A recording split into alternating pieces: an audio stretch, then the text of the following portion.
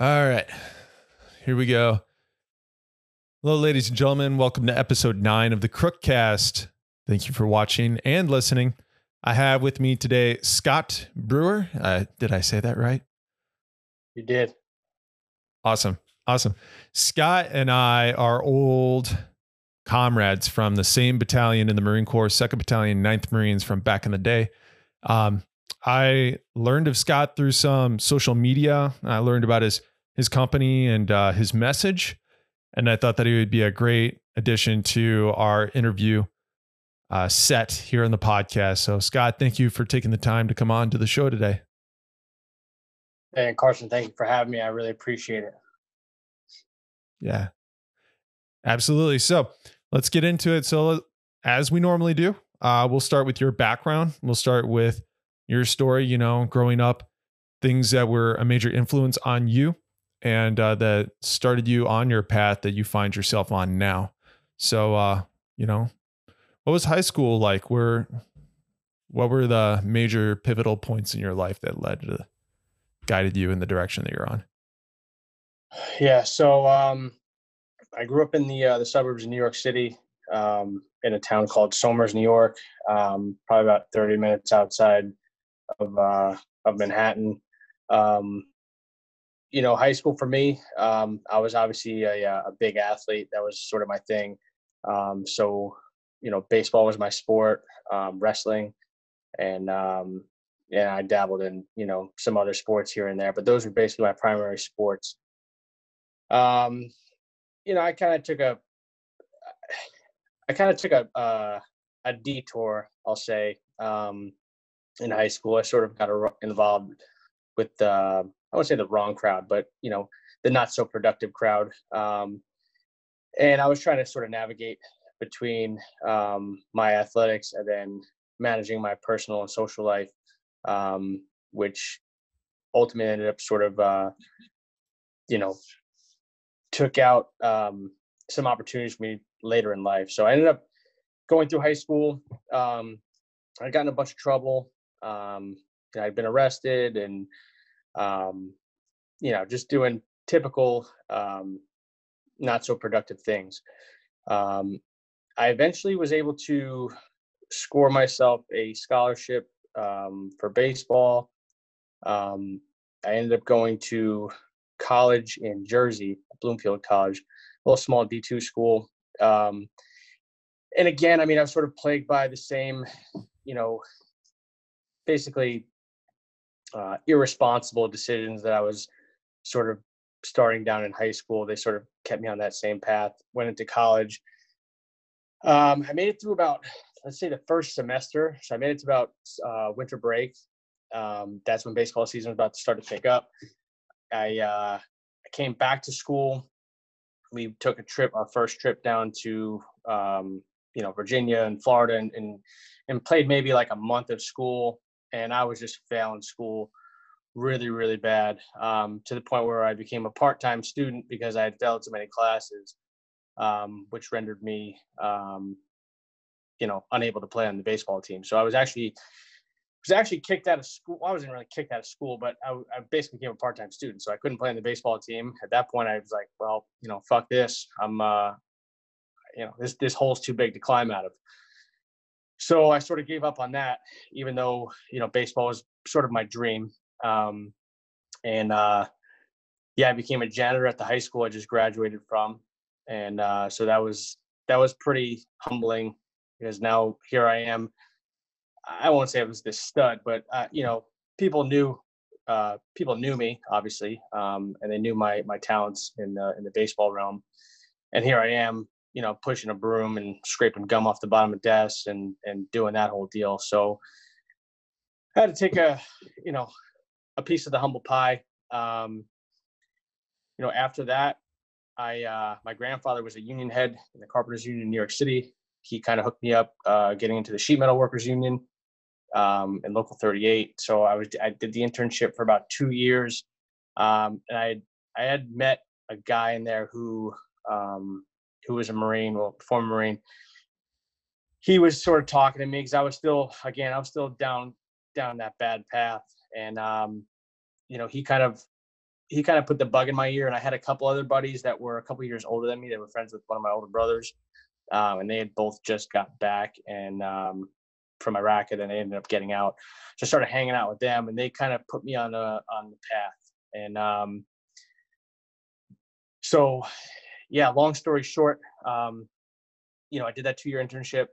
I basically was like, listen, man, if I keep going down this path, it's just not going to end well. So I just asked my buddy, hey man, like take me down to the recruiter, you know, make sure he doesn't bullshit me. And yeah, I'm going to sign up.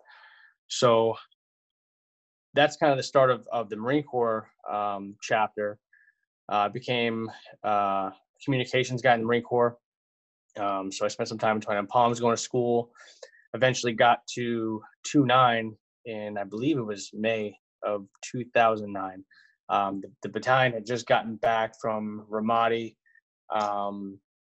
So I just missed that pump, and I was sort of the new guy where, you know, all the previous new guys were now, you know, deployment salt, even though there wasn't really a whole lot going on in Ramadi at the time. So it was a good, I got to the comm shop. You know, we had a great comm shop. I don't know how much you interacted with the guys at the comm shop, or I don't even know what radio operators you had down at the companies. But yeah, we had a fantastic crew. And so I, you know, I started lifting. I started powerlifting at that point.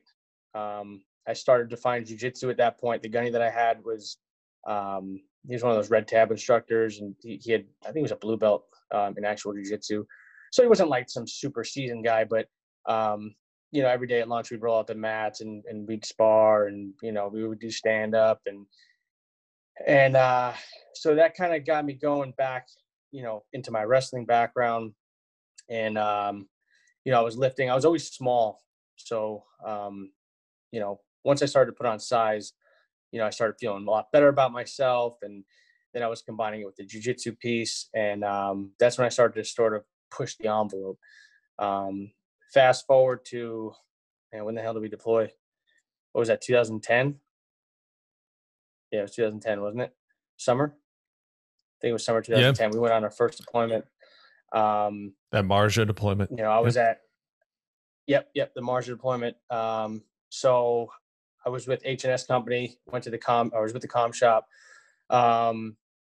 We did that pump, and you know, I was actually a nerdy kind of MOS. I was actually a radio tech, so I didn't really fit the mold, to be honest with you.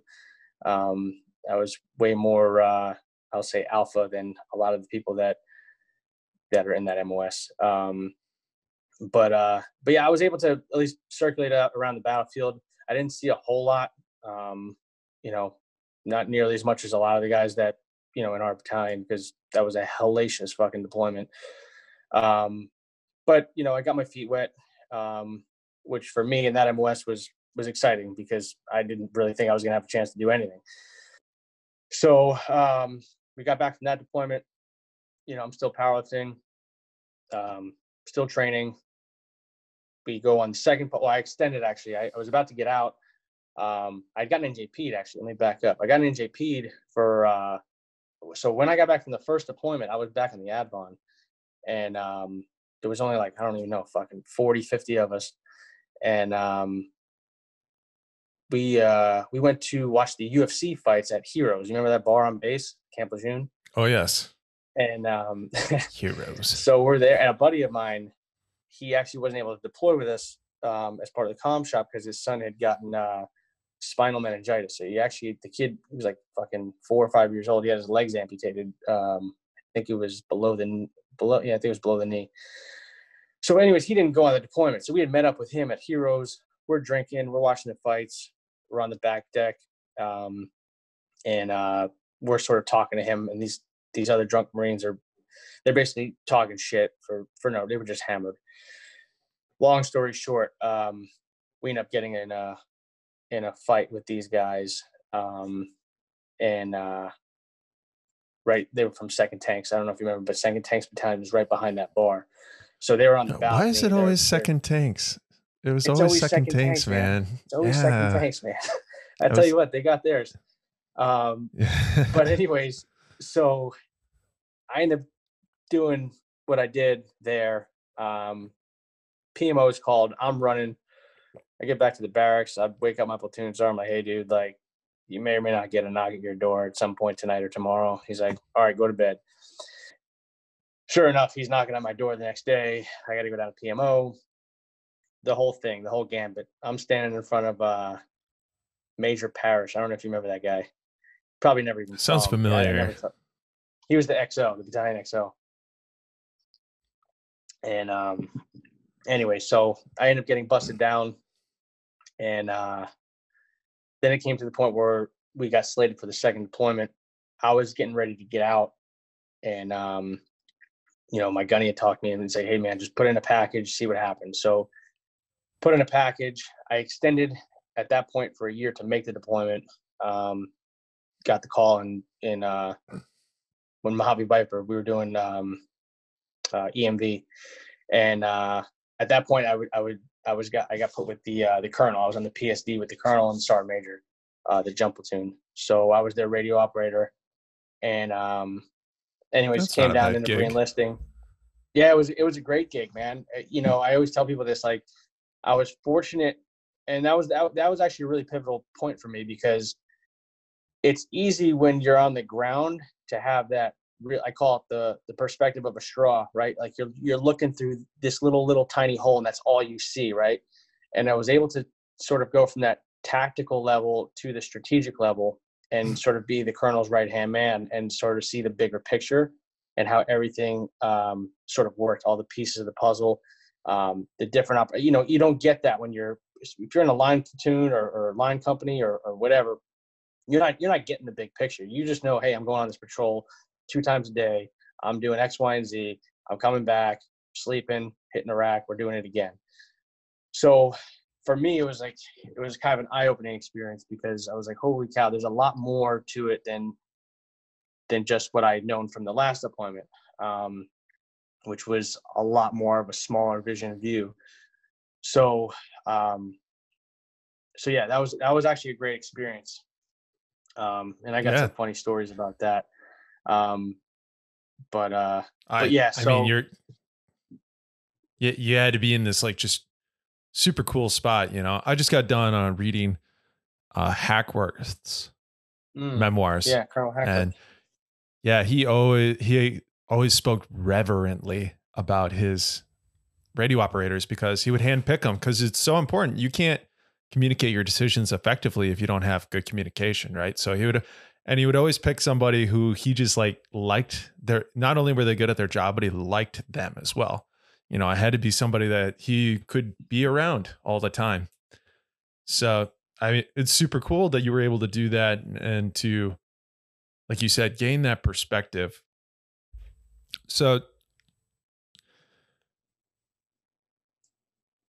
Yeah, you get in the Marine Corps and you're doing your job, and you're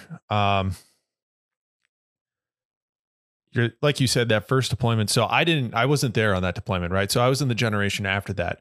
So the 2000, what was that, 2011 then, like November yeah, 2011. So that was my first deployment. So the battalion's second deployment. And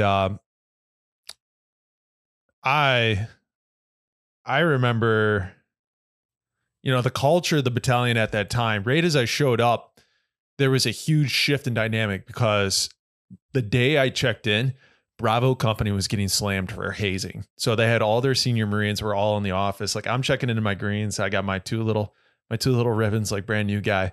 And there's all these like senior lances and corporals and sergeants. They're all sitting around a table waiting to get told if they're going to jail or not. And and then they're just my like staring God. me down, man. Like, we just want to eat your soul. And I'm just like, holy smokes. And so that was the situation at the time that I checked in. The battalion was going through a major shift in like culturally and what its expectations were. Because like you said, the first deployment that you had, they got chewed up. The whole battalion got chewed up and spat out. A lot of guys got killed. They killed a lot of people, so it was real hard. But your situation, like you said, you were there, you were on the deployment, but perhaps you didn't get to get, all the action, but you still felt like you were grateful, for what you were able to do, and you were able to do more than you thought. Yeah, yeah. I was grateful to have the experiences that I had. Because like I said, I didn't think I would ever have those experiences, period, which was for me wasn't really what I wanted to do. I just sort of got stuck in this MOS because I ended up getting in trouble in boot camp, but that's a whole nother story. Um, but so and yeah, after that first deployment, I mean, yeah, we got slated for Fleet Week, and so they basically took a battalion of infantry guys, and from a hellacious deployment, not even what, like I think it was like maybe a month later or something like that. Here we are getting on a ship uh, out of Norfolk, sailing up to New York City to get hammered for a week, 10 days. And dude, when I tell you the berthing areas, it was fucking nuts, man. Like you had people fucking crying, and and I'm not saying that in a negative way. I mean, people were emotional, and people were, you mix alcohol, and we got 30 days back. We just lost 15 guys. You know, it was, I mean, the first night we were there, a Marine got killed on the West Side Highway, walked into traffic, got slammed by a bus or a cab or something. It was a really crazy time. But yeah, the transition was real. And, you know, the leadership that we had from the battalion aspect um, was just different than what we had incoming. So we had Colonel Stiskel and Sergeant Major Schroyer, who were just, I don't know how much you interacted with them, but I obviously did on a daily basis. And those are some of the two best leaders that I ever encountered throughout my time in the military, or by far in the military. Um, and so, I went from getting NJP'd to then working for the colonel. Colonel's looking at me like, you're a comm guy. Like, why are you still a Lance Corporal? I had to explain to him, you know, what happened. Oh, I got in a fight at a bar Yeah. watching I mean, MMA I was with other Marines. Yeah. Yeah, right. It's like, this is what we're sort of bred for to do, right? Yeah, it's But the he was same totally old story. understanding. Because Yeah, he was a good leader, because he was a good leader, he was understanding, and that's the other thing too, is like, further down the timeline in this battalion, after a couple more deployments, the culture was, well, let's see, I left 2-9 and I went to 2nd LAR. And even just going from like infantry to light armored recon in a different battalion, the culture was different. It wasn't nearly as aggressive. And then furthermore, the Marine Corps was shifting to peacetime Marine Corps at that time. So it was a greater influence on like being strict. It was a greater influence on, NJPs. There's a greater influence on stifling that, like the fighter culture, the field Marine, the deploying Marine, the combat Marine, and more on like the garrison Marine, wearing shocks and, being, uptight, which also meant, tightening it up on all your fighters that want to fight, want to get in trouble. Not necessarily bad guys. They're just more oriented for the actual like combat and fighting. Those are the guys that you want on your team. Those are the guys you want in your section. So since he was a good leader, he probably looked at you and he's like, I don't really care if you got into a fist fight at a bar. I'm just gonna, I'm gonna look at your character and decide if I want to keep you around, keep you as my radio operator. Yeah, and that's I'm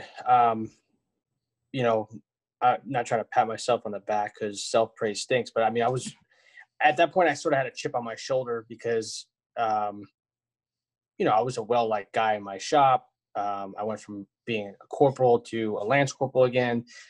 And again, like the leaders in my shop, I had Gunny Rust. I don't know if you know who he was, but he was just an amazing guy.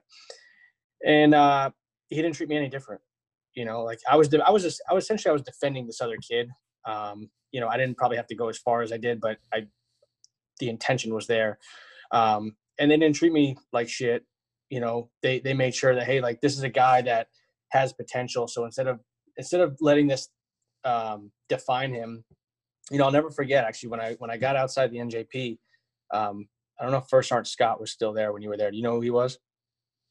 No, my entire world at that time was very golf company. That's everybody that I Okay. knew. Cause I was just like Lance Corporal Crook, you know, I was like brand new first deployment. Like my whole perspective in world was one golf company. If I saw anybody in leadership higher than that, I typically like did my best to hide from them, you know.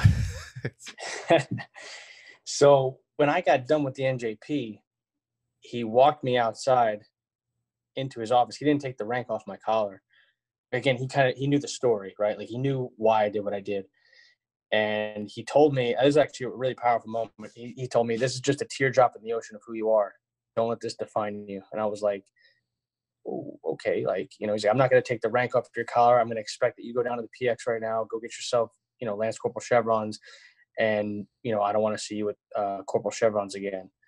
And that was sort of, that was really powerful because it's like, all right, this guy, if it was up to him, he probably wouldn't have NJP'd me, right?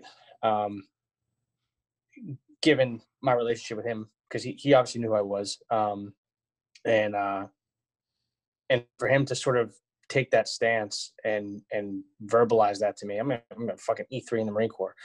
It was like, whoa, like a lot of people would come out of those types of positions, and I know you've seen it. Fuck this, fuck that, fuck the Marine Corps. The Marine Corps fucked me. I got the green weenie. I got this. I got that. And it's like, not really. I mean, I knew what I was doing, Yeah. right? Like I threw the hands. Like, I got to take ownership of that. It's not. It wasn't anybody else's fault. I made the decision, right? So the onus is really on me to sort of pick up and move on. And so I felt like I had to double down on my efforts to sort of prove my worth and build and gain that credibility that I once had. Yeah. That's a So brilliant move on his part. Like what, by doing that, you know, first off, he shifts your perspective from and I want to point this out because this is such a good tool for any leader, right? Or any parent or anybody that has to be an influence on anybody else. So he took your perspective. Normally people are like the what? Like, oh dude, I got in a fight, but like my reasons. And then it's like, oh, I got busted down. Like you said. But because he said that, he's like, you know, really he redirected it from the what to the why. The why is about you. It's about who you are and who you're going to be. And then he didn't take the rank off your collar because then that's the authority figure, you know, that's doing it. But by you having to drive yourself to the store, go and buy that rank, stand in line, pay for it, go into the car, take it off yourself and put the new rank on. You're thinking the whole time about the decisions that you just made that led up to this point. And you're sort of, by taking this physical action of changing it yourself, you're like, it's like symbolism of you accepting responsibility for your choices, right? You have that whole time to think about it, which probably set your perspective on it, right? In a healthy way, like, which is the whole point. The whole point is like, what do you do when you face adversity or your own failures? And, you know, nobody fails more as a young man than they do when they're 18 to 25, you know? yeah, you could say that again. So I give him props for how he handled that situation. It's outstanding move. Yeah, it really was. Because it's one of those points, when anybody gets in sort of a predicament like that, I mean, as a leader, it's incumbent upon you to guide them, um, to get back or to even exceed where they were, right? And it's so easy, especially in the military. You get somebody that fucks up, and it's just like you're a turd. Boom, you're sweeping, you're mopping, and you go right to turd duties, right? And you're treated that way, and it just reinforces, it's that negative feedback loop. It just reinforces that fuck this, that you know the cancerous attitude. But by flipping the switch, and even the leaders that I had in the comm shop, it was the same thing. I mean, you know, it was just business as usual. Like, hey man, you just got to fucking wear it, dude. That's it. It is what it is. It's up to you. It's your choice. And they, my Gunny talked me into basically trying to re-enlist, like I told you. And then when it came down to it, and the next appointment came, I was like, listen, dude, like, I don't want to be in the comm shop. Like, I would really like to go and explore something different. Because this is like, this isn't for me. At least the maintenance part, that was really my piece. it's just not, it's not stimulating for me. So, I mean, you can kind of see his decision making. He took me from the guy who got NJP and he put me with the colonel. I mean, that's not, that's not really an intuitive move, right? Like you don't expect someone to get NJP and like, oh yeah, you go work for the colonel as his operator, right? Like, it's not congruent with the crime that you just committed, basically. So it instead of demeaning me and giving me lesser duties, it was like, here's your opportunity, shine, you know. And so that was basically what I was there to do. So I ended up going to advanced radio operator course. I had to learn my shit. I was a maintainer, but I didn't really know all the ins and outs of operating and the communications, all the wizardry. Yeah, the communications field is enormous, right? Because that was at the point. Oh yeah, radio is some voodoo, man. Yeah, especially at that point. It's crazy. You started going from the older style radios to integrating the data part, and so now you're talking about fucking ones and zeros and fucking this network and that network, and I'm like, satcoms. Yeah, bro, what are you talking about, man? Like, it's a whole other language. So I ended up doing that. And then I got put on his team, and my goal was I was the pogue, basically, right? Like I didn't want to be the guy that like didn't know anything, that couldn't hack it, right? So it was like trying to learn the radios from an operational standpoint, right? Understand what the colonel's intentions are, what his requirements are. I've got a liaison between him, the sergeant major, myself, then back to the comm shop. So it was a duty that was burdensome, but not in a bad way, right? Like it helped me grow because, again, like I said earlier, I'm going from that E3 level to now I'm interfacing with the battalion commander, right, on a personal level. Like this is not a normal relationship. This is a much more intimate relationship because I'm sort of his right-hand man. Needless to say, we ended up getting overseas, and I basically learned everything I could about machine guns and everything. I mean, I was learning things I probably didn't even need to know. I can still tell you what grazing fire is and plunging fire, and like, you ask a normal comm guy that, they're like, what are you talking about? Yeah, that's good stuff, man. When your radio operator is fired up and he wants to learn all those things, it's like, yeah, dude, I'm going to teach you. Well, I'll teach you how to shoot a machine gun. Kid that came from 3-8 or 1-8. He was a machine gunner, and he'd kind of got dropped in the battalion like last minute, so they just put him in the PSD. And he was a good guy, so that was his thing. He's, I need to teach everybody what they need to do, because we had a lot of guys that in the platoon that were sort of like the bastard children of the battalion, that like either people didn't want them or they just got dropped in the battalion, so no one knew their worth. So like, yeah, just go to PSD type of thing. So that was sort of the culmination. It was a fill all.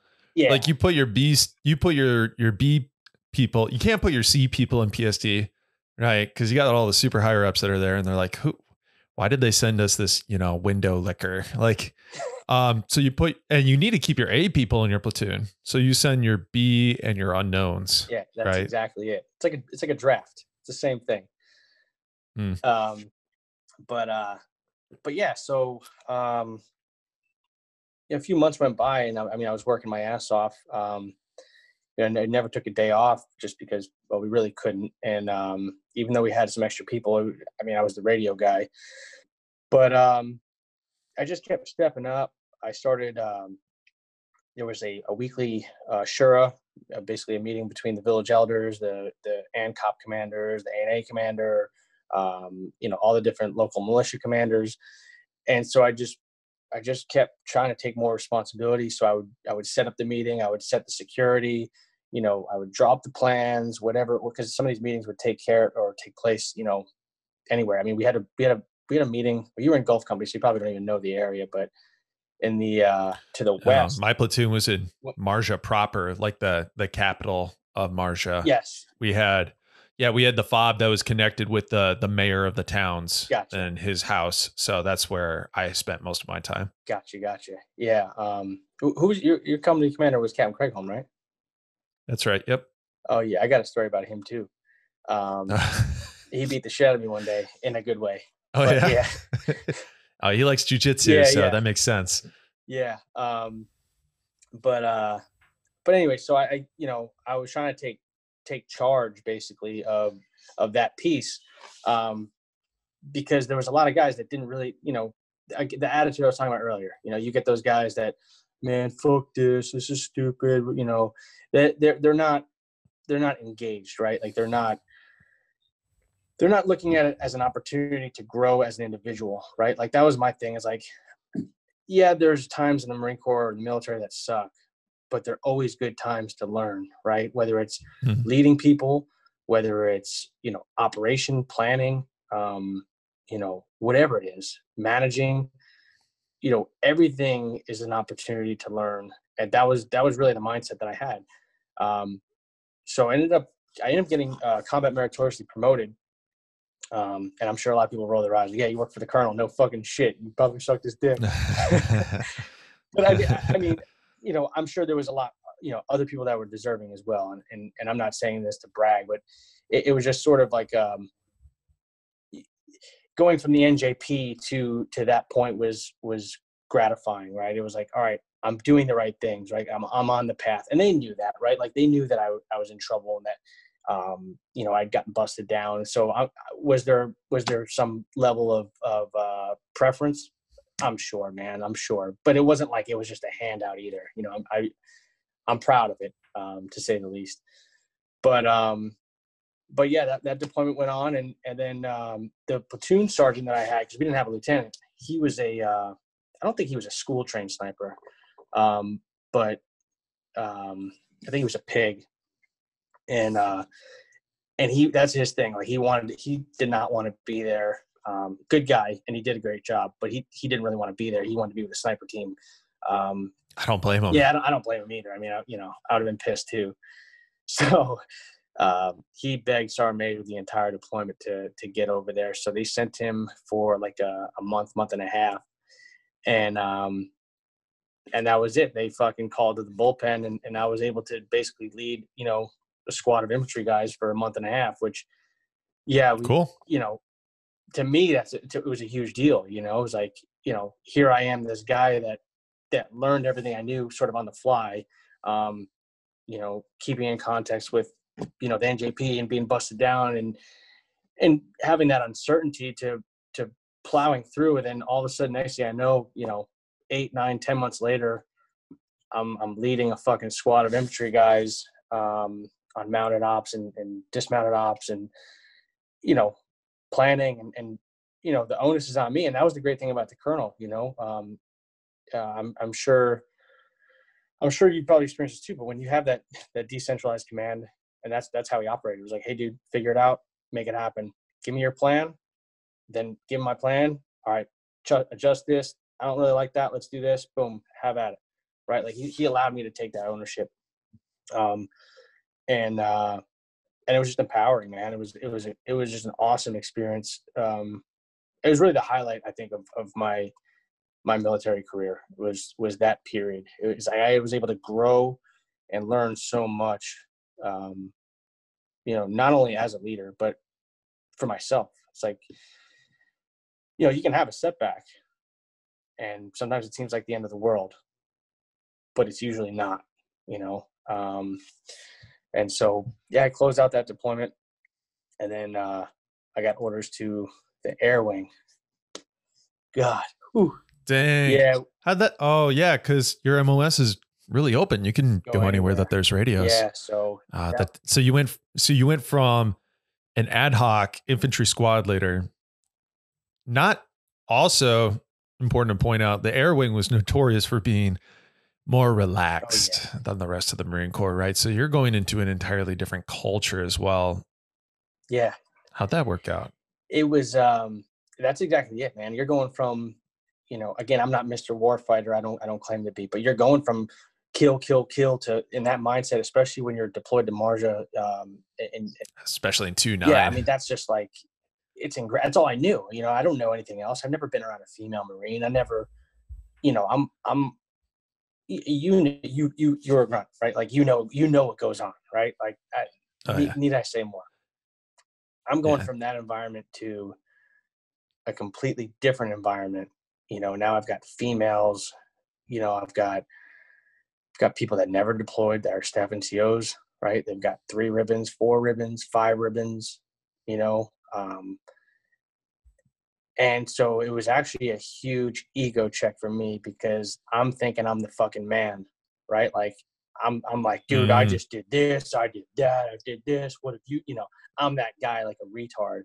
Um, you know, yeah. especially considering the fact that really I didn't do all that much. I mean, you know, Yeah. That probably sits in the back of your mind too. It's like, cause when you're in 2-9, you know, this is something I struggled with too, because, you know, in our workup for that deployment, like I said, I dropped, I was a new guy, and all these senior guys just got tore up, you know? So the whole workup, I remember, do you remember the hurricane, the really bad hurricane party? It was in like 2011. Yeah, dude, I had been in for like, oh man, that was so crazy. I had been in for like a week, and, 2-9 and 1-9 were having their barracks brawl, yeah, right? There's like, Braveheart style, like just giant fight, like a couple hundred guys out there smashing each other. And it's like, um, I wanted to go join. And then my team leader, who was very, very drunk, walks into my room, you know, pushes me up against the wall, like pushing me up the wall, like choking me and threatening to kill me if I go out there and join the fight. And then throws me on the ground. And I'm like, oh my God. And that's what would happen. And you know, all the senior guys are like, you know, when we go back out there, you know, guys are going to die, like all this stuff. So we're locked in. We want to train super hard, and we want to be like these guys. These guys are all super hard. They're all fighters, you know, they're all veterans, and they had been in a lot of gunfights. So you wanted to be like them. So you emulated them. And then we go on our deployment, and, you know, a few guys get killed in the company, but, you know, not from gunfights, you know, suicide, IED, what was it? Echo Company, I think it was. They had that assassination. Guy got shot in the back of the yeah, head Dicus. by Afghan army. Dicus, that's right. You know, so we had some there was Yeah. Tarwal. He was in weapons. You know, so we had a few casualties, but we didn't have any gunfights. We had nothing to justify all that hard work and all that fear and all the training and even our own dead. We didn't really have anything to justify it with. At least I didn't. Never fired a shot in anger, you know. And so you talk about ego check, like the entire thing that you idolized and that you valued and that you thought would make you a man and you'd be able to prove yourself, and then you don't get that, right? So then you come back. So I come back, and then, you know, I go to another battalion, and ended up becoming a corporal, and I'm in charge of guys. And I'm like one of 2 dudes in the entire platoon that actually went to Afghanistan before. And then it's like, so you got to play this game. What you learned was how to be able to prop yourself up with experience. Like, I have combat experience, you know, this like very egotistical, very like testosterone and alpha male, like propping up. That's the example that you followed and that you emulated. And it's the only thing that you know, but you can't do that because you don't have the combat experience. You have nothing to justify like yourself. So you just have to be right. Right. You just have to keep your ship tight. You got to keep yourself tight. And there's nothing else that you can do but just be good. Right. And that's the most that you can give to give yourself authority. So yeah, that was, and it took me a while before I actually learned, like, you know, it doesn't really, like, I think it wasn't even until after I got out when I sort of realized, like, you know, the fact that so many other guys, so many of my friends suffered so much and fought in combat and I didn't, really isn't, you know, it doesn't make me who I am. Who I am is my habits, it's my decisions, it's my character, it's who I hold myself to be. It's what I'm actually doing now. And it's easy to get caught up in that game. But again, I mean, you look at a guy like Kyle Carpenter. Here's a guy who jumped on a fucking grenade. And if you ever hear him speak, it's like he's like the nicest guy going, right? It's almost like he has no ego, and it's like, well, hell, if he can be that humble, I need to get my shit in check because I'm fucking nobody, you know. Yeah. Yeah. You know, the big eye opener for me was Jocko. Yeah. Right. So I started listening to Jocko, my dad's recommendation, when In 2015, when I got out, I traveled around the country for a month, and I went and I visited old war buddies that were already out. And I started listening to Jocko podcasts in the car. And, when he would talk about ego and he would talk about, how ego, destroys good leadership, and it literally destroys you as a person because you can't take responsibility if you have an ego that you're guarding. Yeah. And it really opened up my mind to that perspective, like a healthy perspective of how to view yourself and view your own ego and your pride. Yeah. It's a killer, man. It's a killer for an organization, and for the individual itself. Because if you can't get past that, that person's helpless, and you yourself are helpless if you're that person, right? And we all are at some point, right? Whether we're aware of it or not, even if you are aware of it, you're still battling it. It's not like you beat your ego and it's like, I'm good. That's just not how it works.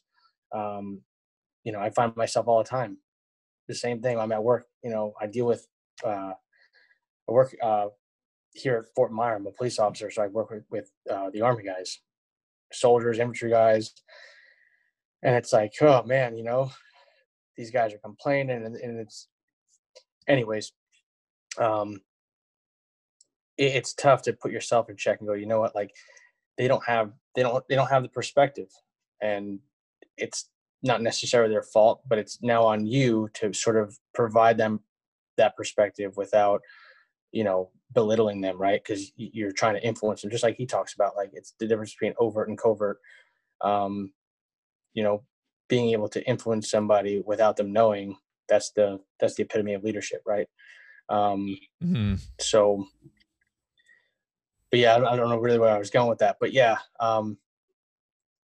Yeah, so I'd gotten there, and now, yeah, I've got females. I mean, that was a big thing for me. Like, I've got females telling me what to do, and I'm like, and my wife, she's a female Marine. She's in the reserve still. She just got out of active duty a few months ago, um, but yeah, it was a big thing for me. It was like, Oh yeah, it's huge, and it's not just they're females. It's like, oh, you're not squared away. Oh, you're out of shape. Oh, you're lazy, and you're still in charge of me. Like, right? Like I could run. Yeah. yeah. So what'd you do? So I had initially, within like the first month, I had an issue with this one female sergeant, and my I think at that point, like I knew well, I guess I don't want to say that. I thought I had made a huge mistake by going there. Like, this is not for me, right? Like, I was resisting every aspect of this. I mean, I went there guarded. I was not having it. I didn't want to do the work. I didn't want to be around the people, because it was a different group of people, right? With a different mindset, with a different mission. And it was a massive adjustment. And for me especially, I mean, like coming from a unit like 29, I mean, the lineage, the pride, I mean, you know to me, I mean, I love that shit. Like, and then I go to a place where it doesn't really exist, and it's like, what's my fucking purpose here? Like, what's the end state? Where's the mission at? There is no mission. You're just supporting the air wing, or you might go to a deployment up to Bahrain, and It's just a job. yeah, and it's like, God, this is fucking brutal. Like, are we going to go to the field? Are we not going to the field? Like what do we do? Like, so eventually, well, so when I got there, the platoon commander was my instructor in the schoolhouse. So he became a warrant officer, and this guy was the man. So he had been at the division level as an enlisted guy in infantry battalion. So he was able to, he saw what I was doing. Like, he was like, dude, you gotta cut the shit, dude. Like, you gotta find a purpose. You gotta find a mission, and you gotta kind of attack it that way. He's like, so get yourself promoted. I was a corporal, and I ended up becoming a sergeant. And then he was like, all right, you're the platoon sergeant. So that gave me purpose, right? Because now I went from, you know, no purpose to now I'm in charge of anywhere between 70 to 110 people, right? And I don't know how, um, the way the comb platoons are structured, at least at a comb battalion, they're massive, right? It's not something that you'd see obviously in a battalion level, but that gave me some purpose. And then I had him as a leader, and he was I mean, I still talk to this guy almost every day. But he was another refreshing guy. So I was able to, again, be fostered by that command leadership and the command climate. That sort of helped, at least it helped bring me up to speed in the sense that it helped me adjust. But like my ego I still had those feelings that I was still leading that way, like, you can't question me. What the fuck have you done? Like, what have you, and that's such an unhealthy way to fucking go about leading people. So it was a difficult challenge. I mean, I think overall I did a good job. And I learned a lot because I'm very creative. Like, I'm very abstract, and I'm not always the most disciplined. And when I was managing, if I had managed maybe 30, 40 people, it'd been a lot more doable. But when you got 90 to 110 people, and then they fall in different sections with their own staff and CO, and so it's like, it was a tough challenge, right? Yeah, I think I understand what you're saying because, my mind, I'm also like a complex problem solver, abstract thinker, which is the way I orientate, which is the way that I am, right? So, but at one point I took a corporate office job, and I talk about this a lot in the podcast because I think a lot of guys like me have similar circumstances. I was working like a security job, and this just job opportunity in the civilian world came up to work inside sales for a company, cubicle office work, but the pay was very nice. And I wanted to get into business, and I wanted to get into sales. So I took it. But what I found is that my soul, over the course of the 12 months that I was employed there, my soul was slowly grinded down. And I was like a caged animal is the way that I felt. And when I was just sitting there and I would just process paperwork all day, and I was just doing data entry, the exact opposite of what I thrive and good at doing, and I'm trying to apply extreme ownership too. So I'm like, I'm like trying to own every mistake, but I constantly keep making mistakes because I just like, my brain just like mixes up numbers and does this stuff. And so, and I'm like overly self-punishing too. You know what I mean? So like when I would make a mistake, I would like self-punish. I'm like much better at it now, but when I was younger, it was way worse, especially when I was a Marine. So I would like self-punish myself for all these mistakes and errors that I would make. And then finally I was like, I just need a different job. Like I can't do this sort of thing. And I can imagine like, when you get to platoon sergeant level, it's not like when you're a squad leader. When you're a squad leader, it's like, here's your classes, train these guys. When you're a platoon sergeant, man, you're not doing very much training. You're an admin. It's an admin position at that point. Yeah. And, again, going back to the infantry mindset, it's like, dude, just show the fuck up on time. Like, I don't want to go chase me down, dude. Like, make your fucking bed.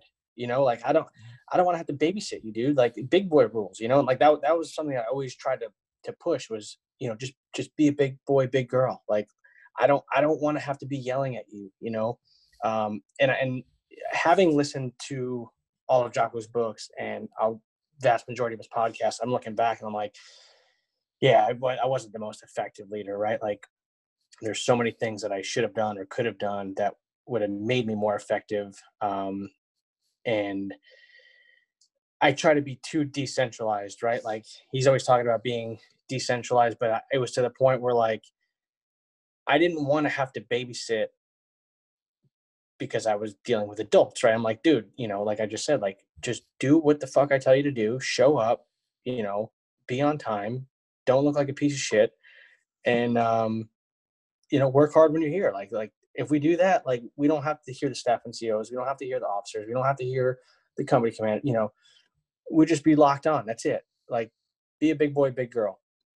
But I think I didn't, and I learned this again recently, but like, when you get somewhere and you take over, you've got to reel the rope in, right? Like, you actually have to start much more disciplined with a much more centralized focus. And then once you sort of earn the respect and the credibility, and everyone understands your intent, then you start to push out the responsibilities and decentralize the command.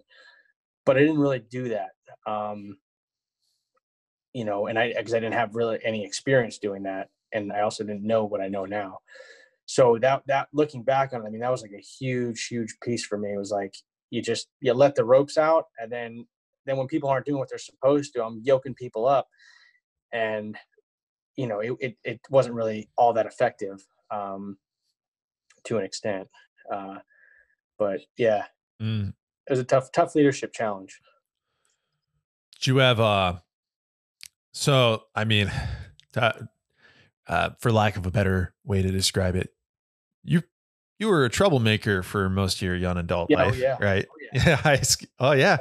And so did you have any guys that were like troublemakers, right? So you're in your command, you know, you got your troops. Did you have guys that were like getting in fights and getting in trouble, and you look at them just like, dang, man, like now you're like staring at a mirror image of yourself? Yeah. And I always take a liking to those people because, like I have an ability to influence people, right? Like I just have one of those sort of personalities, and that's one of the things that I'm good at, right? But I don't always use it for good, right? Because I can influence bad and I can influence good. And so, you know, sometimes your best quality is your worst quality, right? But yeah, we had a lot of those guys, and I would always try to help them as best I could. But I also knew what I needed too. So like, you know, I mean, I was a sergeant. I was like trying to fight a lance corporal one day, you know, like, talk back to me again, I'm gonna hit you right in your face, you know? And like, it's like, dude, that's not, you know, but like it was what he needed, but it's not really what I probably should have done. You know what I'm saying? Like, and, you know, sometimes I took really extreme measures, and sometimes I didn't, you know, but having come from that background, I feel like it's like I try to use my own experiences to be like, all right, this is this kind of guy, right? Like, I can sum this guy up pretty quickly. He needs a boot in his ass, right? And this guy, it's not that he's dumb. He just doesn't know. Like, he doesn't have the wherewithal to really understand the big picture, right? So I was like, let me give this guy the big picture, right? And that's sort of the fluidity of leadership, right? Is like being able to sort of navigate the waters of different people's personalities and character flaws and defects. And I think I was pretty effective, although probably some of the things I did were probably ill-advised. You know, like I had this kid mopping the battalion, or what we call the squadron. I had this kid mopping the squadron for like 6 hours one day. It was stupid, right? And like, I ended up getting yelled at, and you know, they wanted to get me in trouble, but someone kind of covered for me. But the kid didn't do it again, right? Like, I mean, you know, Yeah. there's always more. Sometimes you got to play games. Yeah, you know, like, I'm not really that kind of guy, but it's like, you know, when you try to talk to somebody for so long and they're not doing it, you know, again, it's a leadership failure, right? In retrospect. Yeah. But yeah, sometimes, you know, it's a fun game. You know, it's like, especially in the Marine Corps or in any military, but especially in the Marine Corps, especially in the Marine Corps infantry, like, you can't just let guys get away with things, because these are 18, 22-year-old punks. Most of them don't have the perspective of like, oh, I want to grow. Oh, I want to be a leader.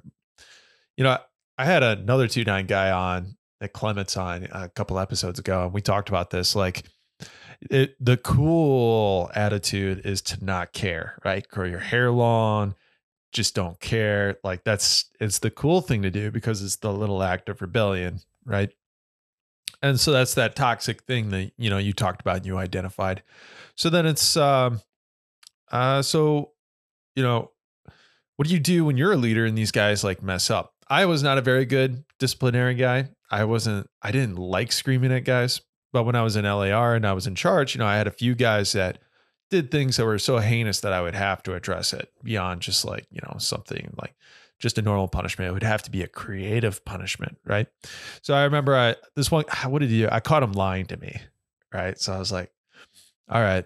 So I took him aside and I was like, look, I'll give you 2 options. You can either pay with pain or we'll do some paperwork, you know? And he was like, I want paperwork. And I was like, I am not giving you, it pissed me off. I was like, I'm not giving you paperwork. I'm going to go We're so then, we took him on a nice ruck, which I did with him. So it was a workout, it wasn't hazing, but yeah, I broke him off in the event that I was really good at, which was rucking, and not what he was good at, which is like normal PT. So yeah, it was like, things like that.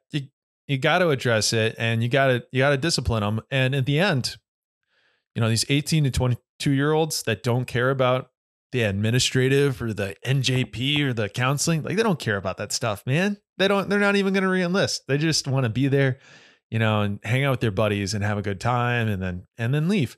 But it's your job as a leader to do your best to help them grow, to give them a perspective. And sometimes that means a punishment. And then sometimes you got to get a little creative with what those punishments are.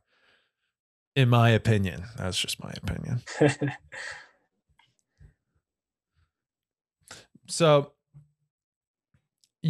how long were you in the air wing in this leadership position then? Because I know that you extended so that you can make a deployment. So it couldn't have been too long, was it? Well, yeah. Then I ended up re-enlisting. So I okay, re-enlisted, and then that's when I ended up heading out there. So I got there, and right after our second, or my second deployment, we got back, and then I left that fall, went over there.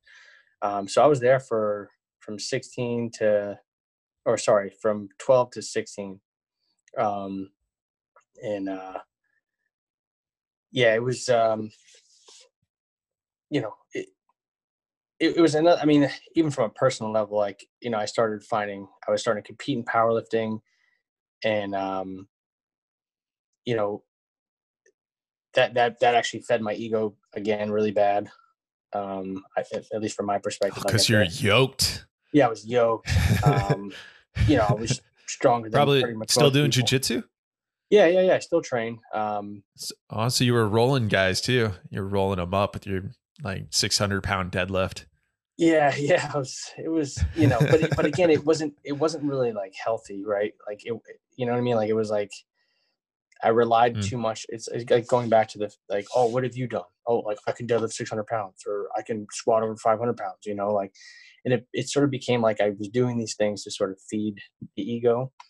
And then eventually I got pulled out of the position because my time was up, right? Like I can only fill the billet. I filled it for like a year and a half, and then I had to go back to being GP, and that's, they put a female in charge, and then we had this new female master sergeant, and man, I turned toxic, because at this point I knew I was getting out. I had like a year and some change left, and man, I went toxic, man. Like I was taking that switch the flip. Yeah, I went from influencing people for the good to basically rebelling against these two individuals, and it was like really bad, man. It was really bad. She couldn't really get me in trouble because the platoon commander, it was a different platoon commander, but me and him had a really good relationship, and so like she knew that he wouldn't really like take any action unless I did something really egregious. But I mean, any chance I had to undermine her or the new platoon sergeant, I did, and I was just unhappy. Why did you do that? What's that? Why? Why did you take that attitude? I guess I lost purpose again. That was a big thing, right? Because now I'm going back to what I feel is, or what I felt is, a place where I can't grow, right? Like I'm not really in a position of influence, right? Even though I was. Or responsibility. Yeah, you lose the responsibility. I was then looking at getting out, right? So there was a lot of unknowns, right? And I didn't really know. I thought I knew what I wanted as far as getting out. My hand was sort of forced. It's sort of a long story. Me and my wife are married at this point, and we basically were both due for orders. They just happened to chop me orders first to 29 Palms, and she was basically pending going to CENTCOM or SOUTHCOM, either Miami or Tampa. So I just was like, fuck it, man. So I denied the orders, and we ended up going to Miami. But anyways, as far as going back to that, yeah, I was insecure. I was really insecure about the whole entire scenario, getting out, losing my leadership role, right? Losing that status. Um, you know, basically having to put my ego in check because now I have to answer to somebody who's my peer who used to answer to me, right? Um, then you're dealing with the male to female component because the female master sergeant, she was like all about female. She was one of those, and I obviously picked up on that, and so again, it became my point to you know undermine her in any manner in which I could. Um, you know, it just was, it was a bad, I mean, I went through like a really, like the last 7, 8 months of my contract, I was in like just a terrible place mentally. Um, you know, it was, even my wife will tell you, she tells people all the time, like, yeah, he was just fucking not the person that I knew. Right.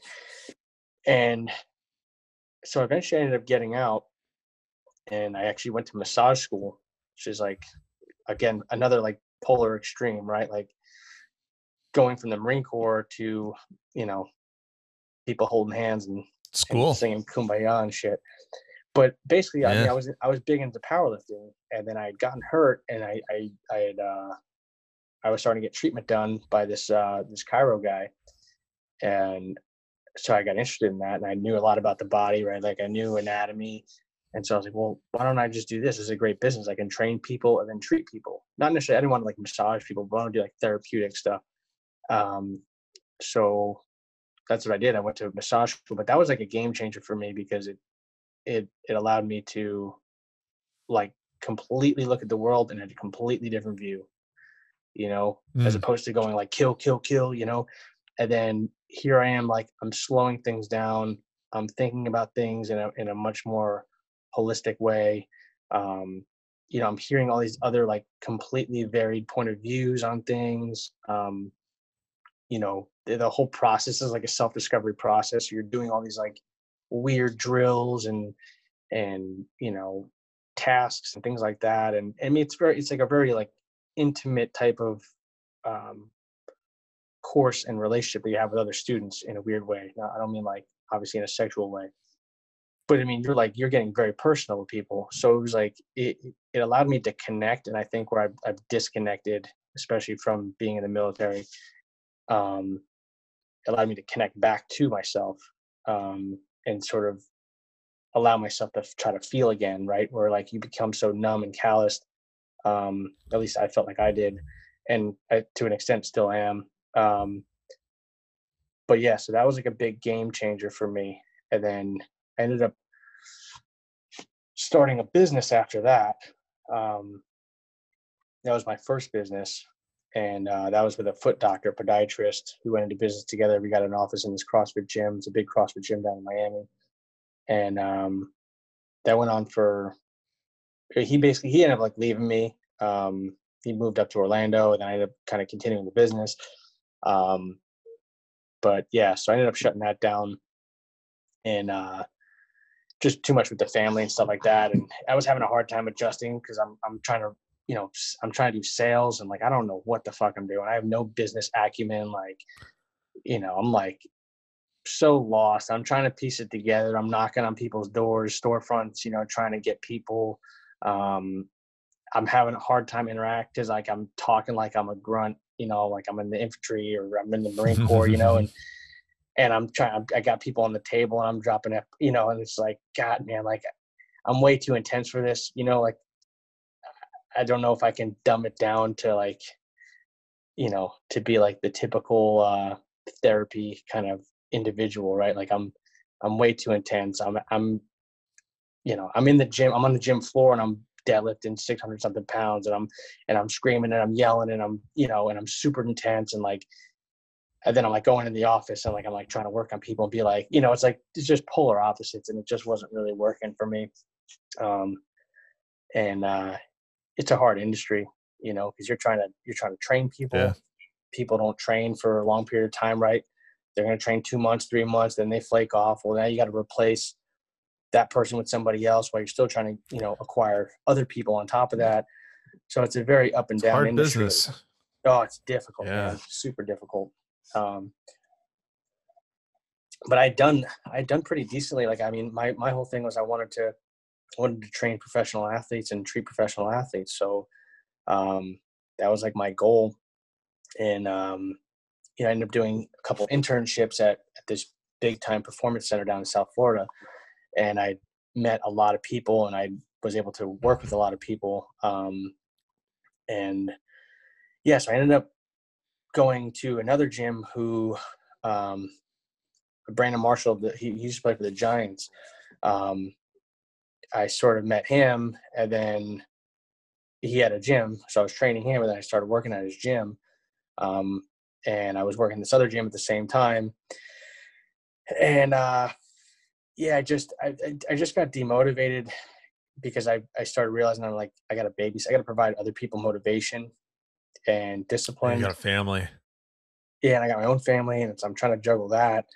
And the hours are crazy, right? Because this person can only train at 5 a.m. Well, I guess I'm there at 5 a.m., right?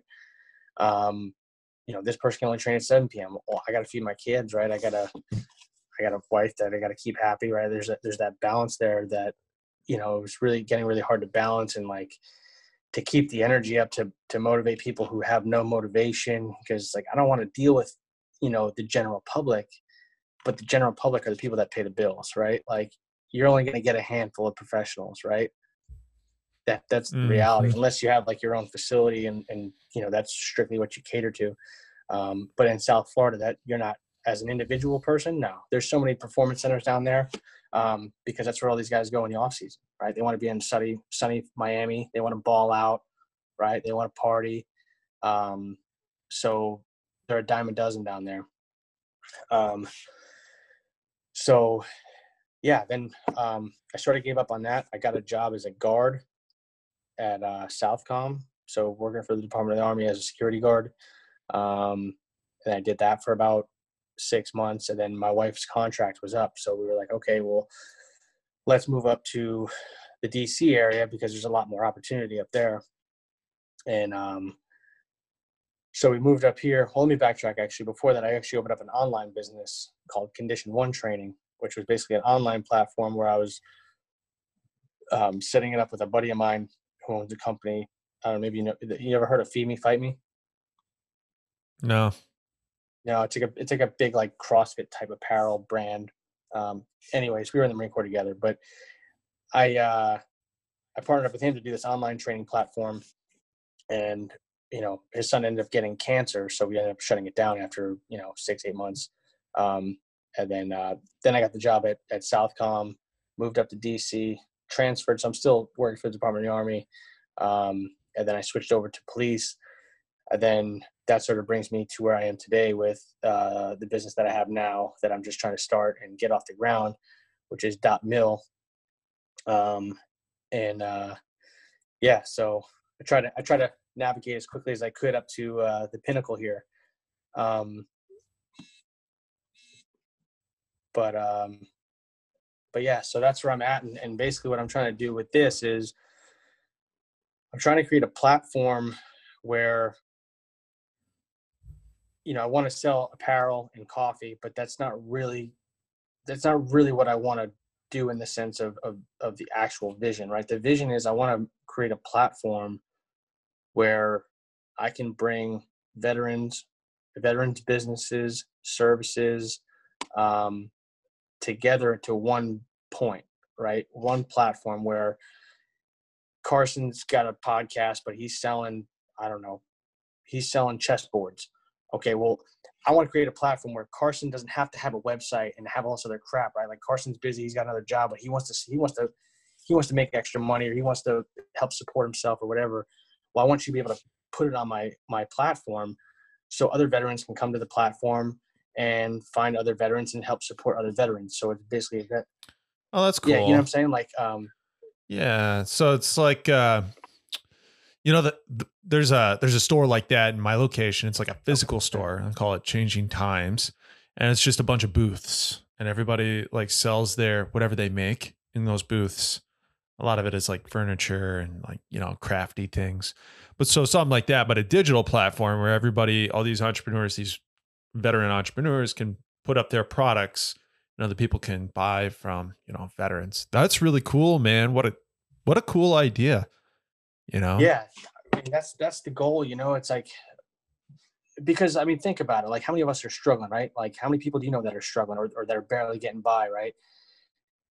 And it'd be nice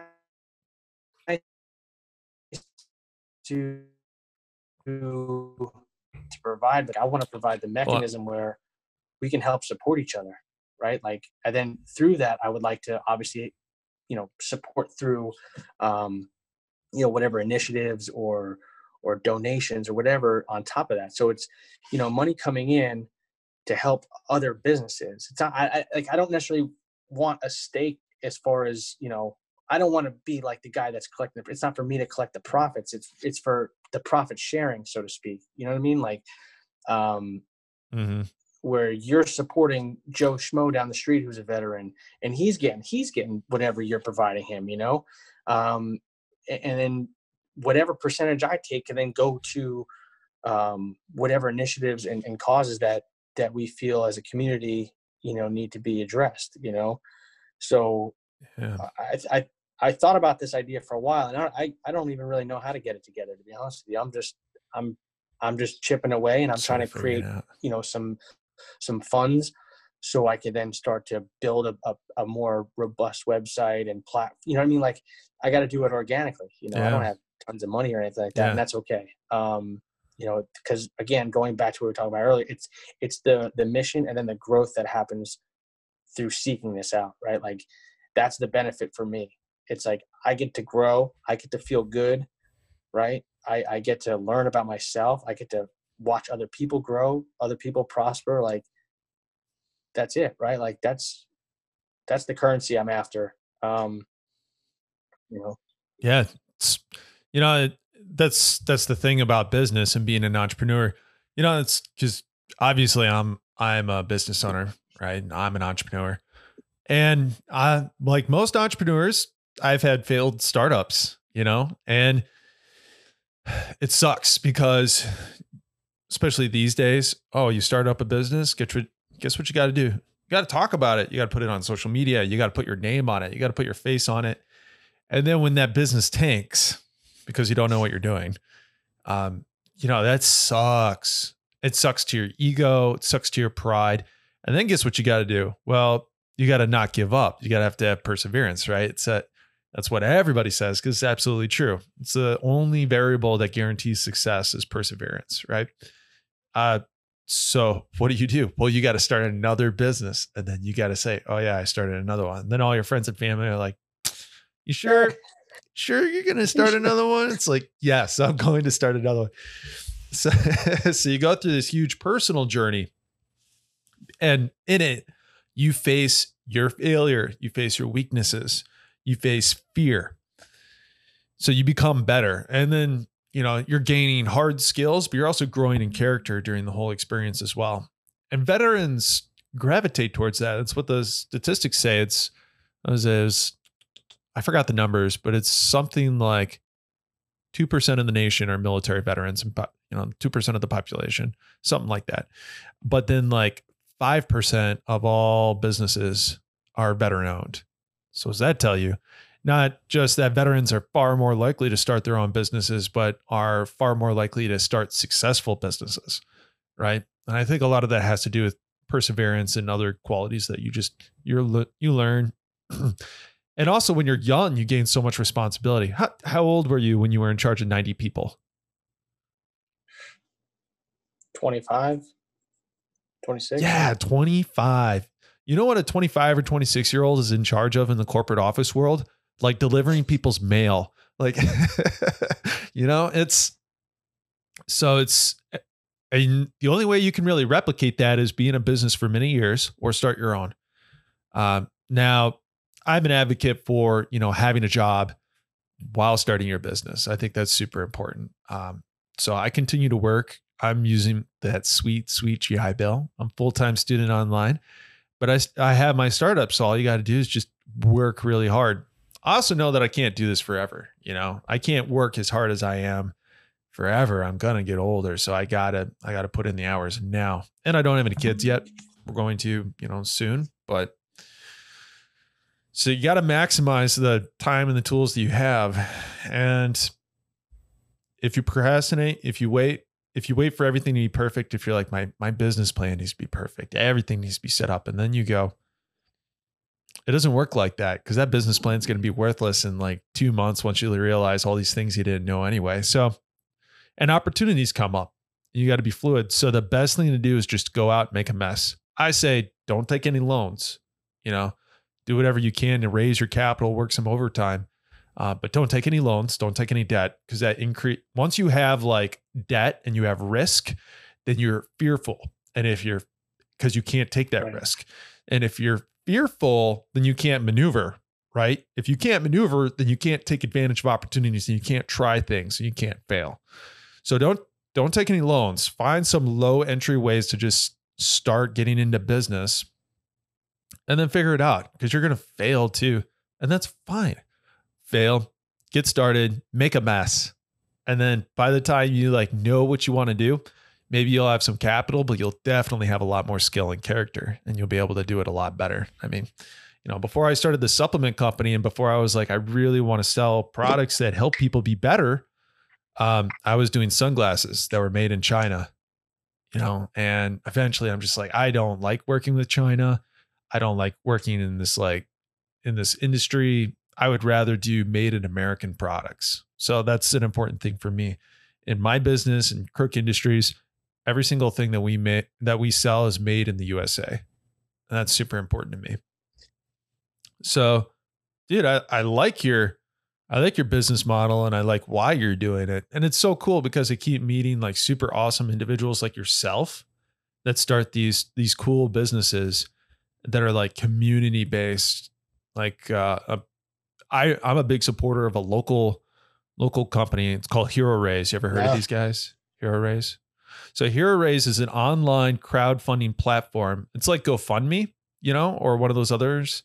But on like, GoFundMe or whatever, there'll be guys that are veterans that they raise money for like cancer or whatever.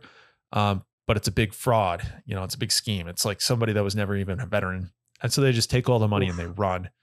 So what Hero Raise is like, they identified this. They're like, this is a big problem because all these people are committing fraud and there's no way to catch them. And they just take the money and run. So what they did is they started a platform for raising money for veterans and first responders and their families. So you go on there and you start a campaign fund. Let's say it's medical. A dude needs chiropractic care because he jacked up his back and, airborne jumps. That's a pretty common story. So all the providers are verified. They go through a verification process to be able to receive the money. And then they start a fundraising campaign. People can donate, and all that money goes to the provider. So the hero is verified. The provider is verified through their process. So it's very secure. It's super cool. And so I know the owners, good friends of mine, and support their mission. So we talk about them. We hold them up on this podcast, and then we support them on the website. We have some initiatives and projects that we're working on this fall. Some really cool things that we wanna do together to promote them and their story. But yeah, dude, it's super awesome to meet guys like you and see your initiatives that you have going. Yeah, it passed me their information as well. I mean, I'm looking for different avenues, and right now I'm really focused on the 2-9 reunion. That was that was one of the main drivers of this to begin with.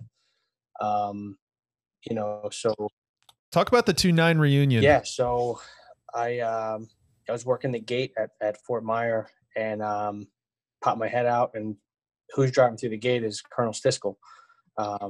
Yeah. Oh, cool. And everyone, I talked to him every once in a while, but he was the regimental commander out in Hawaii of whatever fucking regiments out there. And then he got orders in the Pentagon. So stick my head out. He's like, dude, what the hell are you doing here? I was like, what the hell are you doing here? And so he's like, hey, there's a reunion going on November 10th. And he's like, I want you to come. He's like, we're trying to get some of the local 2-9 guys to go. It's basically put on by the Vietnam era 2-9 guys. They've been doing this for, I think they've been doing it for almost 20 years.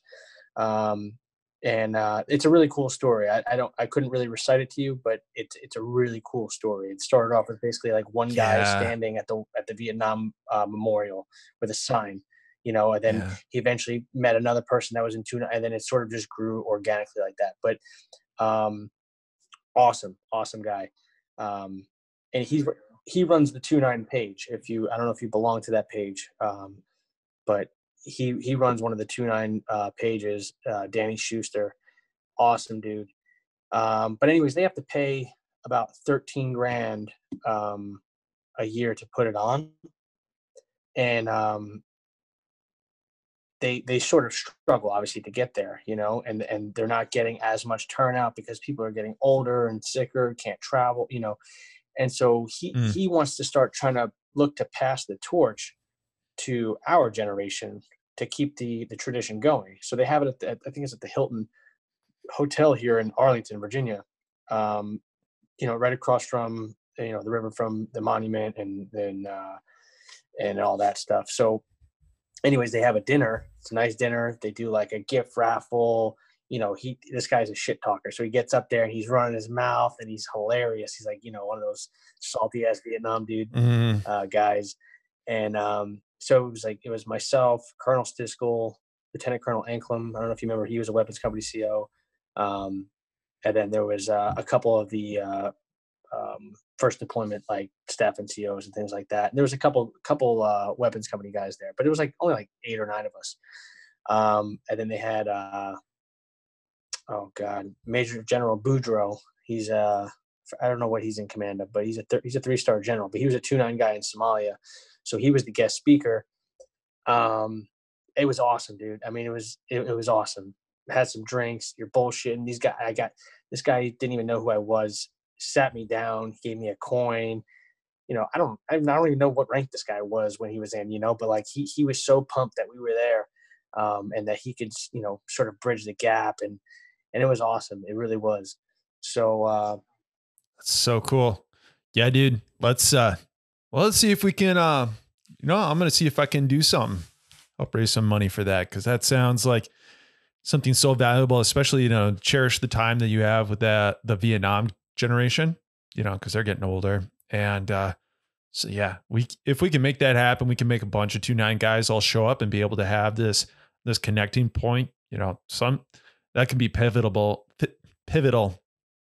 in some of their perspectives. Like, what a great impact that you can have on a bunch of yeah, I terrific mean, and men how that much did it would great help. things. I'm sure there's people out there that feel detached and lonely, and just to have that that connection again with maybe somebody that they were overseas in Afghanistan with, or whatever. Like, you never know how that can impact somebody. You know what I mean?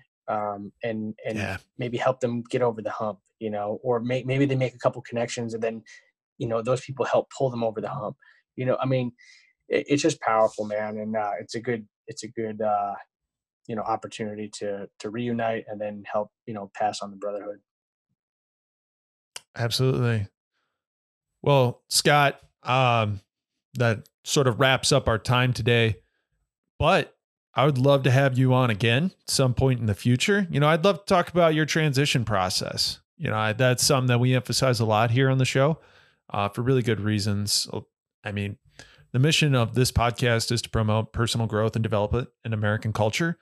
And that's 100% what happens when you transition out of the military. You either sink or swim, right? And it's all about personal growth and learning more about yourself. So I'd like to talk more about that and have you on again if that would Yeah, man, interest I you. would love to, man. I really enjoyed the time. I appreciate it. And, yeah, let's stay in touch, and please pass me that information about that organization that you were telling me about. Yeah, absolutely. We'll do that. Scott, thank you so much for being on. And again, check out heroraise.com. Hero Raise, there's a bunch of cool, awesome people on there. And if you want to donate, raise money in a platform that's verified and that it's going to be safe, heroraise.com. I can't recommend them highly enough. I love when I meet the people that have been impacted through like the Johnson Brower Foundation, which is the nonprofit arm of this company, and the mental health resources that they provide. And I like see the stories of the people that run the company. it's absolutely moving. It's very humbling, and I'm very happy that, to be able to support them with the resources that I can provide. So herorace.com as well. And then this podcast, please like, subscribe, comment. Those things are going to help me out a ton and help get the word out. We have a bunch of good episodes. You want, maybe there's somebody that, should listen to the episode about, Marine Corps boot camp and how to survive Marine Corps boot camp. There's a lot of great info in there, and all of it is directed towards supporting people in a positive growth mindset. So thank you again, Scott, coming on and even staying for the commercial at the end. Appreciate it, brother. And everybody listening and watching, thank you so much for your support. Take care.